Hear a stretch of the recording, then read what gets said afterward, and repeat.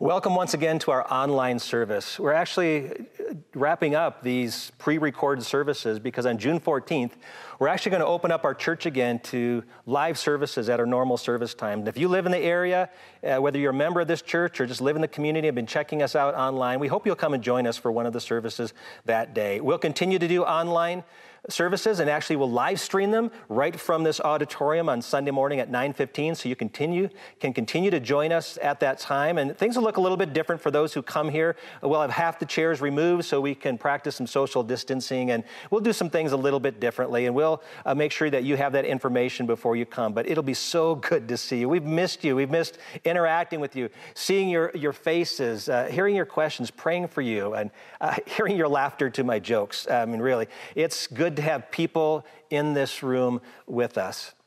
And, this has been a very difficult season for a lot of churches. I know a number of pastors who have large churches, and they said this is such a difficult decision for them to make, when to reopen the church, because there's so many factors at play. There's so many issues at stake, and whether we're going in defiance of the governor, or we're offending people, or we're not being bold enough. I mean, all kinds of things. There are some people who really emphasize safety. We've got to be safe. We've got to make sure nobody gets the virus. And those over here who value freedom, that, hey, God doesn't want us to live in fear, and we've got to be able to engage with people. And we know that we'll never remove this virus totally from our culture. We have to learn to engage with one another and be civil about it. And I've been disappointed sometimes at the harsh comments, the polarization on social media. I mean, actually, you know what I've done at times? I've actually unfriended some people or just unfollowed some people, because I don't want to be agitated by comments that people make that I think are kind of offensive. And God wants us to be understanding and kind. And if I could ask you to do one thing, ask yourself before you respond to someone this question: what is the loving thing to do or to say? What is the loving thing to do or to say in response? I mean, it's easy just to retaliate, to vent, but really, what is the loving thing to do? And if you put yourself in someone else's shoes, if you empathize with them, that might help you to do that, because God's doing some incredible things during this time, and I believe he's trying to teach us some lessons. That's why we're going back to this ancient group of people called the Israelites in the Bible, and how they went from this place of slavery in Egypt to the place of abundance in the Promised Land. They went from bondage to bounty, because God had made a promise to their ancestor, Abraham, that he would lead his people to Canaan, this place of abundance, and that his family would multiply to form many nations, and out of his family lineage would come one who would be the savior of the people, who would be a blessing to all the nations. And there were some hiccups along the way, but God is getting the people back on course with that. He wants to reach the world and bring them into a relationship with himself. And if you remember the story that we've gone over time after time in this series, God rescued his people. He heard their cries in Egypt. He brings them out through a parted sea. They end up in this desert with Moses, and a number of different things happen until they get to this mountain called Mount Sinai. And that's where we are as we pick up Exodus chapter 19, starting with verse 2. It says, they set out from Rephidim and came into the wilderness of Sinai, and they encamped in the wilderness. There Israel encamped before the mountain, while Moses went up to God. And the Lord called to him out of the mountain, saying, thus you shall say to the house of Jacob and tell the people of Israel, you yourselves have seen what I did to the Egyptians, and how I bore you on eagle's wings and brought you to myself. Now therefore, if you will indeed obey my voice and keep my covenant, you shall be my treasured possession among all peoples, for all the earth is mine, and you shall be to me a kingdom of priests and a holy nation. These are the words that you shall speak to the people of Israel. I mean, God is helping them understand their new identity as members of his family. And it takes place at this mountain called Mount Sinai. Now, they're going to stay here for about 2 months. And this mountain is very significant in biblical understanding, because in the ancient Near East, cultures believed that the gods lived in the mountains. And so it was no different for the Israelites that God would appear to them on this mountain. And we'll see that evident in this chapter and the following chapter, that God is up on the mountain and Moses goes up to meet with God, and God speaks with Moses there. And Moses hears from God, and God gives him a statement to give to the people. And the beginning of that statement says that God bore them on eagle's wings and brought them out of Egypt to himself. In other words, God brought them out of something in order to bring them into something. He brought them out of Egypt, not just to wander in the desert, not just to wake up and wander aimlessly. He brought them out of Egypt to himself so that they could be in a relationship with himself. If you remember Adam and Eve, they walked with God in the garden until sin entered the picture. But here they are once again. God is in their midst. He's in their presence. He's going to teach them how to walk with himself.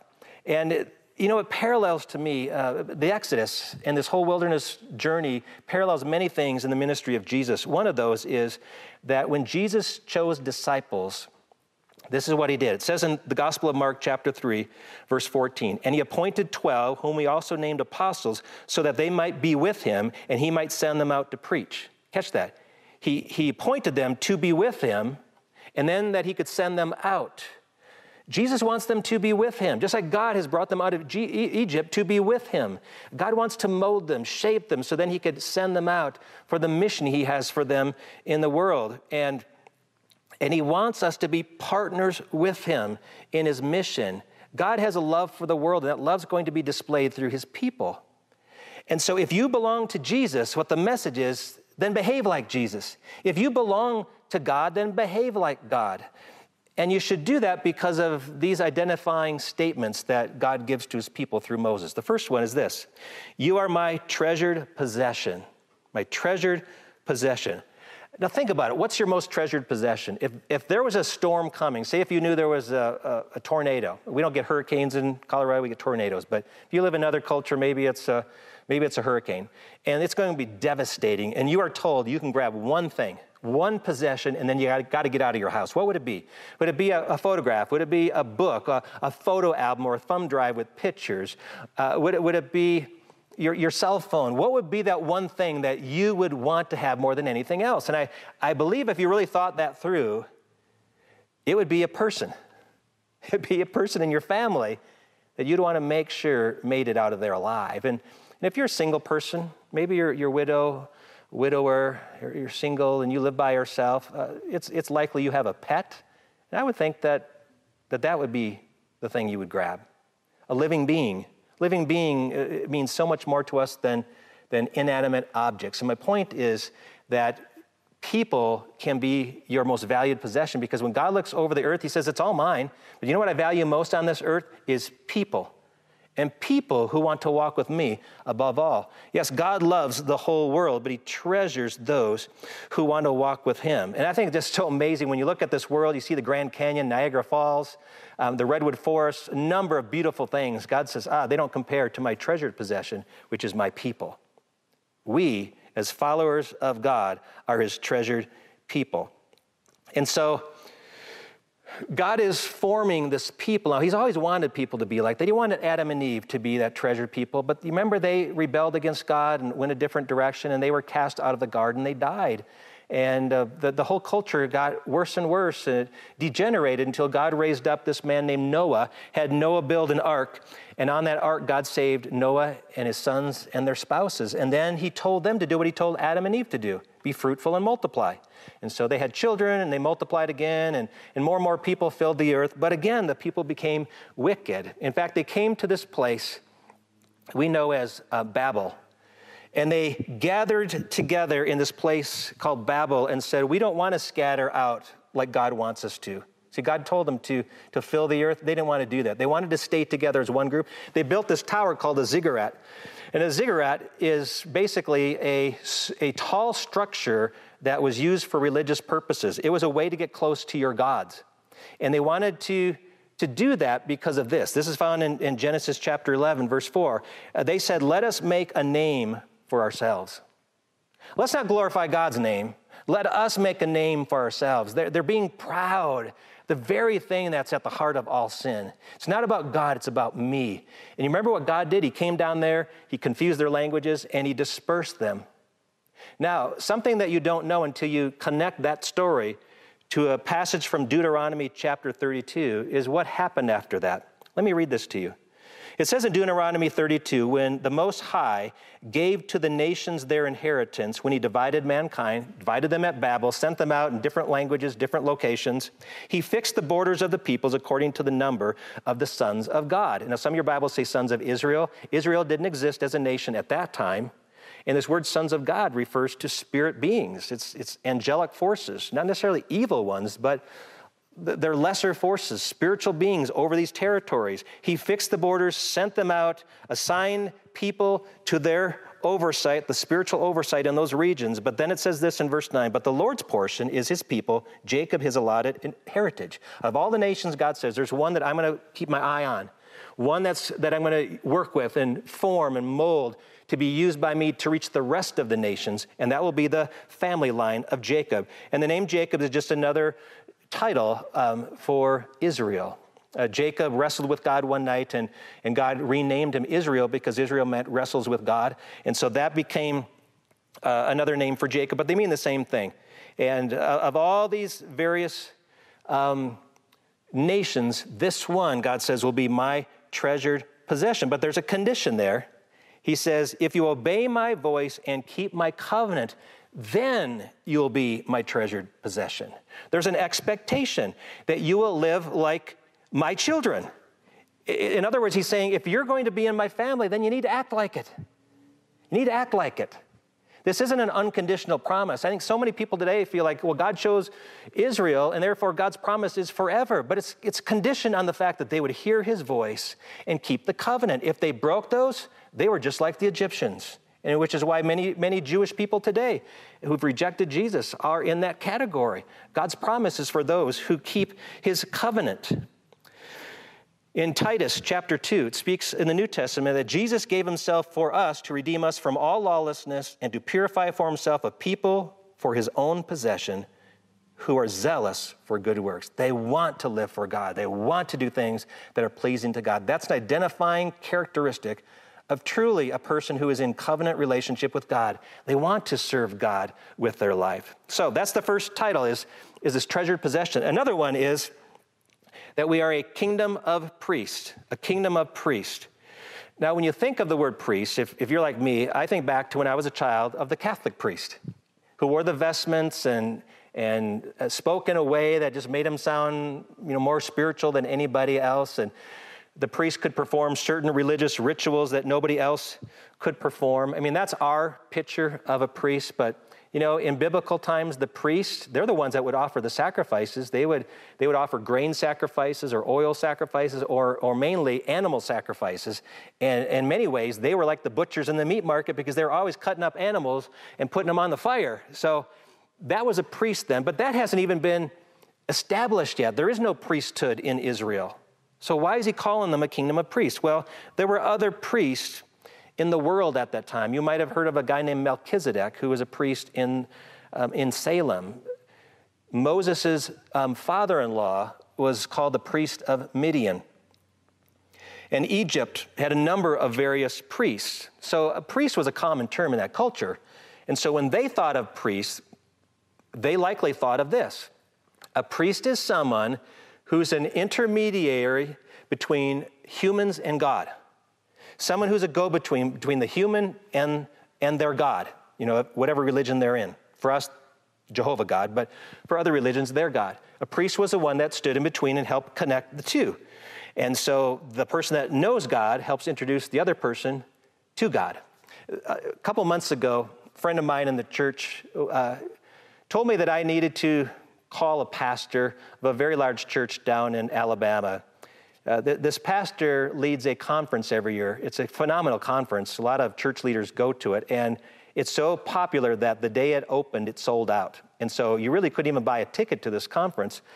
But this pastor in Alabama said that they offer some scholarships, some free passes to a number of different pastors who probably can't afford to attend this. And so my friend Troy says, you need to call this pastor, and I've got his cell number because Troy was a friend of him, a childhood friend of this pastor. He said, give him a call because he wants to talk to you about this and offer this opportunity for you to go to this conference. And so I did. I called him up the next day. We had a great conversation. And if everything goes well, I'll be going to that conference with a few other guys at the end of July.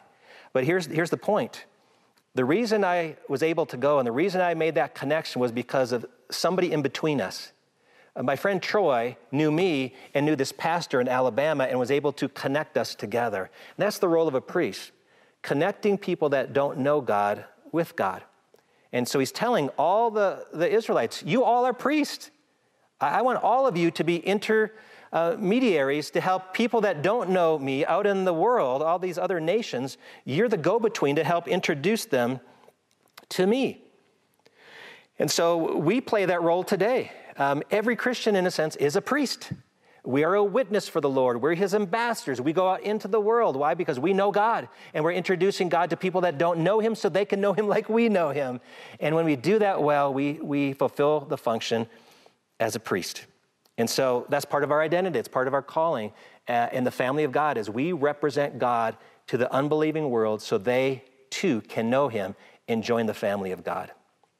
And then there's a third identifying mark in this story where God calls them a holy nation. He says, you are a holy nation. Now, I remember hearing that word when I was a kid. The very first time I heard the word was in the show Batman, because that was one of Robin's favorite expressions. Batman's sidekick Robin would put the word holy in front of all kinds of words. You know, holy bunions, Batman, holy Cinderella, holy Paderewski. One time, Batman noticed that there were 3 letters missing from the alphabet in someone's soup. And it just blew Robin away that Batman could even grasp that. So he said, holy uncanny photographic mental processes, Batman. Holy everything. And I've heard some holy being put with a lot of worse things too. But the fact is, holy is not just a word we toss around. I mean, when you think of someone who's holy, we think of someone who's elevated, someone who's morally superior, someone who's very religious, very obedient to God. And while that can be an aspect of holiness, the basic meaning of the word holy means distinct. It means different. It means separate. It means this has been set apart for a higher calling. We'll learn in the 10 Commandments that we are to keep the Sabbath day holy. What does that mean? It means you keep it separate from all the other days. You keep it different. You keep it special among all the other days. That's how you make it holy. And so we are to be a people that are holy. Now, when we get into chapter 20 of Exodus, God gives the 10 Commandments. And I don't have time to go through all that. That's a whole number of sermons, to be honest, to go through all the 10 Commandments. But I think you're very familiar with the commandments of, you shall have no other gods before me, don't make any graven images, don't use the name of the Lord in vain, keep the Sabbath day holy, honor your father and mother, do not commit murder or commit adultery or lie or bear false witness or covet. I mean, all those things, we know the basic commandments, but they're not given to deprive people of fun. They are to help people know what God's children look like, how they're different from all the other cultures. See, one of the challenges we have right now as Christians is we are to live a life that that doesn't look down on others, but it's just different than others. For example, the reason we marry the men and the women that we live with and we want to sleep with is because that honors God. That honors the covenant we make with God. That's why Christians do that. But most of your friends don't do that. That's not a value to them. And we are to march to a different beat as believers because all these laws that God gives are representative of his desires for our lives. It reflects his character. Now, I want to focus on one of the commandments in particular. It says this in Exodus 20, verse 7, you shall not take the name of the Lord your God in vain, for the Lord will not hold him guiltless who takes his name in vain. My whole life, when I've heard that verse, I always thought it meant when people curse God's name. When they use God's name in a vulgar way, and there's a lot of cuss words that use, Jesus and God in it, and you guys all know that and heard it and probably said a few yourself. And while those aren't appropriate, that's not what this verse is talking about at all. It's not talking about our language. I mean, there's a place where we should honor God with our language, but there's a bigger picture here. See, this verse says that you shall not take the name of the Lord your God in vain. It is, you shall not take upon yourself the name of God, meaning for us to be the name Christian. You shall not take the name of the Lord upon yourself and then not live accordingly because it's blasphemous to the Lord. People look at you and wonder, that's the kind of God you serve? See, when we take on the name of the Lord, and for anyone who's baptized, We baptize them in what? The name of the Father, Son, and Holy Spirit. It's not just a word, a name, a title, like Joe, Susie, Darren. The name means all he is, all he represents. So when I take on the name of the Lord, it's like I'm taking on this honor of living my life in a way that's different from other people so that I may be honoring to him and reflect his character so they could see God in me. They could see Jesus in me. That's the whole goal here. He says, if that's not what you want to do, then don't claim to be a follower of mine. If you don't want to walk the walk, then don't talk that way. Don't call yourself a Christian if you're not going to live like a Christian. This past week, a friend of mine who's a pastor in another state asked a question. And he said to his congregation, he just threw it out there, a question. He said, what do you guys think about people missing church during the summer months to follow their kids' sports programs or maybe to go camping? I mean, is it wrong? Is it right? And so people started responding. And of course, the dominant response for things like this, you don't have to go to church to be a Christian. You can worship God anywhere. I mean, those are all true. And a lot of people said that. And I finally spoke up and just shared a personal experience. See, I remember years ago in a ministry where I served of two elders who were very close friends. They both became elders about the same time. Both were dynamic spiritual leaders in the church. But one summer, one of the elders decided that they were going to take the summer off from church to be involved in their boys' club sports program. They're going to travel all around the state to baseball games. And so they missed the entire summer. They came back in the fall, and they got back involved in church, but not to the degree of which they served before. The following year, they did it again, but this time they didn't come back after the season. They just drifted away from church. In fact, they drifted away from our church. They drifted away from church altogether. They may have dabbled here and there, but eventually the family fell apart. The couple ended up divorcing from each other after an affair. And to this day, they're not involved in a church near to the degree that they ever were in the past. And this other friend who was faithful to the church, who told his family always to keep God first and always worship him on the Lord's day, you know, their kids have grown up and they're very devoted to the church. They're very faithful to the Lord. And this man talked to the other man who took his sons to the baseball games in the summer and said, what happened? You know, what happened to you in your faith? Where did things kind of go in a different direction? And this man confessed that the turning point for him was when he chose summer sports over worship. Those were his words. Because it's true, you don't have to go to church to worship the Lord. And you can worship the Lord anywhere. The problem is, are you doing that? Are you worshiping the Lord in other places? Are you making him a priority? Because the truth is most people don't. They just use that as an excuse of why not to go to church. And I think it's a faulty argument because while it's technically true, it just doesn't make sense.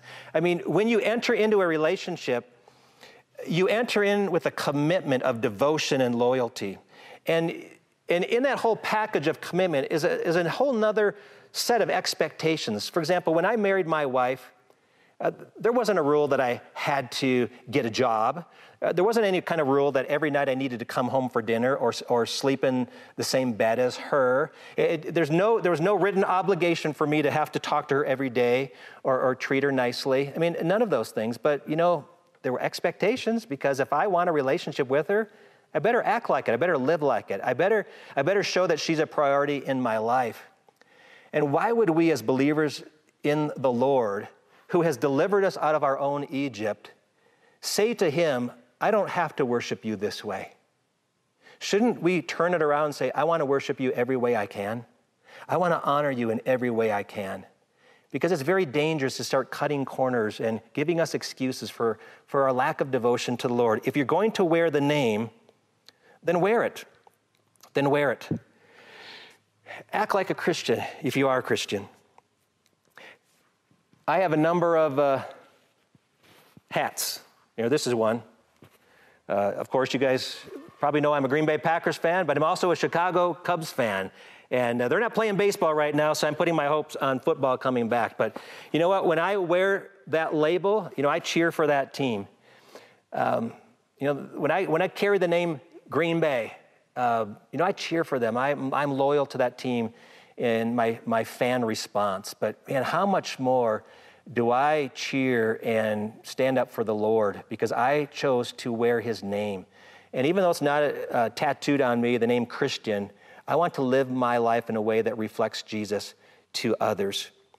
Now, we look at this calling that God gave to the nation of Israel, that they were to be his holy, they were to be his treasured possession, royal priesthood, and a holy nation, and feel like, wow, that was great for them back there. But do you know that these are exact same terms that God applies to you and me who are believers in Jesus?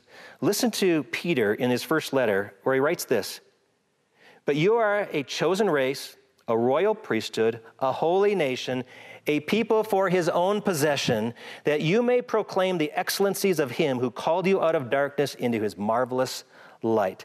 God continues to fulfill his ancient promise to Abraham to raise up children who will then love the world and help introduce those disinherited peoples back into the fold, into the family of God. And you and I have that privilege as his children. So I hope you've taken it seriously. I hope that if you claim to be a follower of Christ, you know that God has drawn you to himself in a very precious way, so then he can send you out to make an impact on the world for his name, that the name of the Lord may be elevated and praised among all peoples. Would you pray with me? Father, we thank you for the privilege we have of being your children, of following you and drawing near to you because you want to draw us to yourself. And Lord, I pray you continue to teach us during the season of this pandemic as we ease things. Lord, I pray that we're grasping significant lessons of how to follow you in a better way so that we truly can enjoy the abundance, the blessings that you intend to give us. But they aren't just for our benefit. It's to show us what kind of God you are so others can look and see you in us. So Lord, may we represent you well. May we wear your name well upon our hearts, that in all we say and do, we give honor to the name of Jesus. We pray in his name. Amen.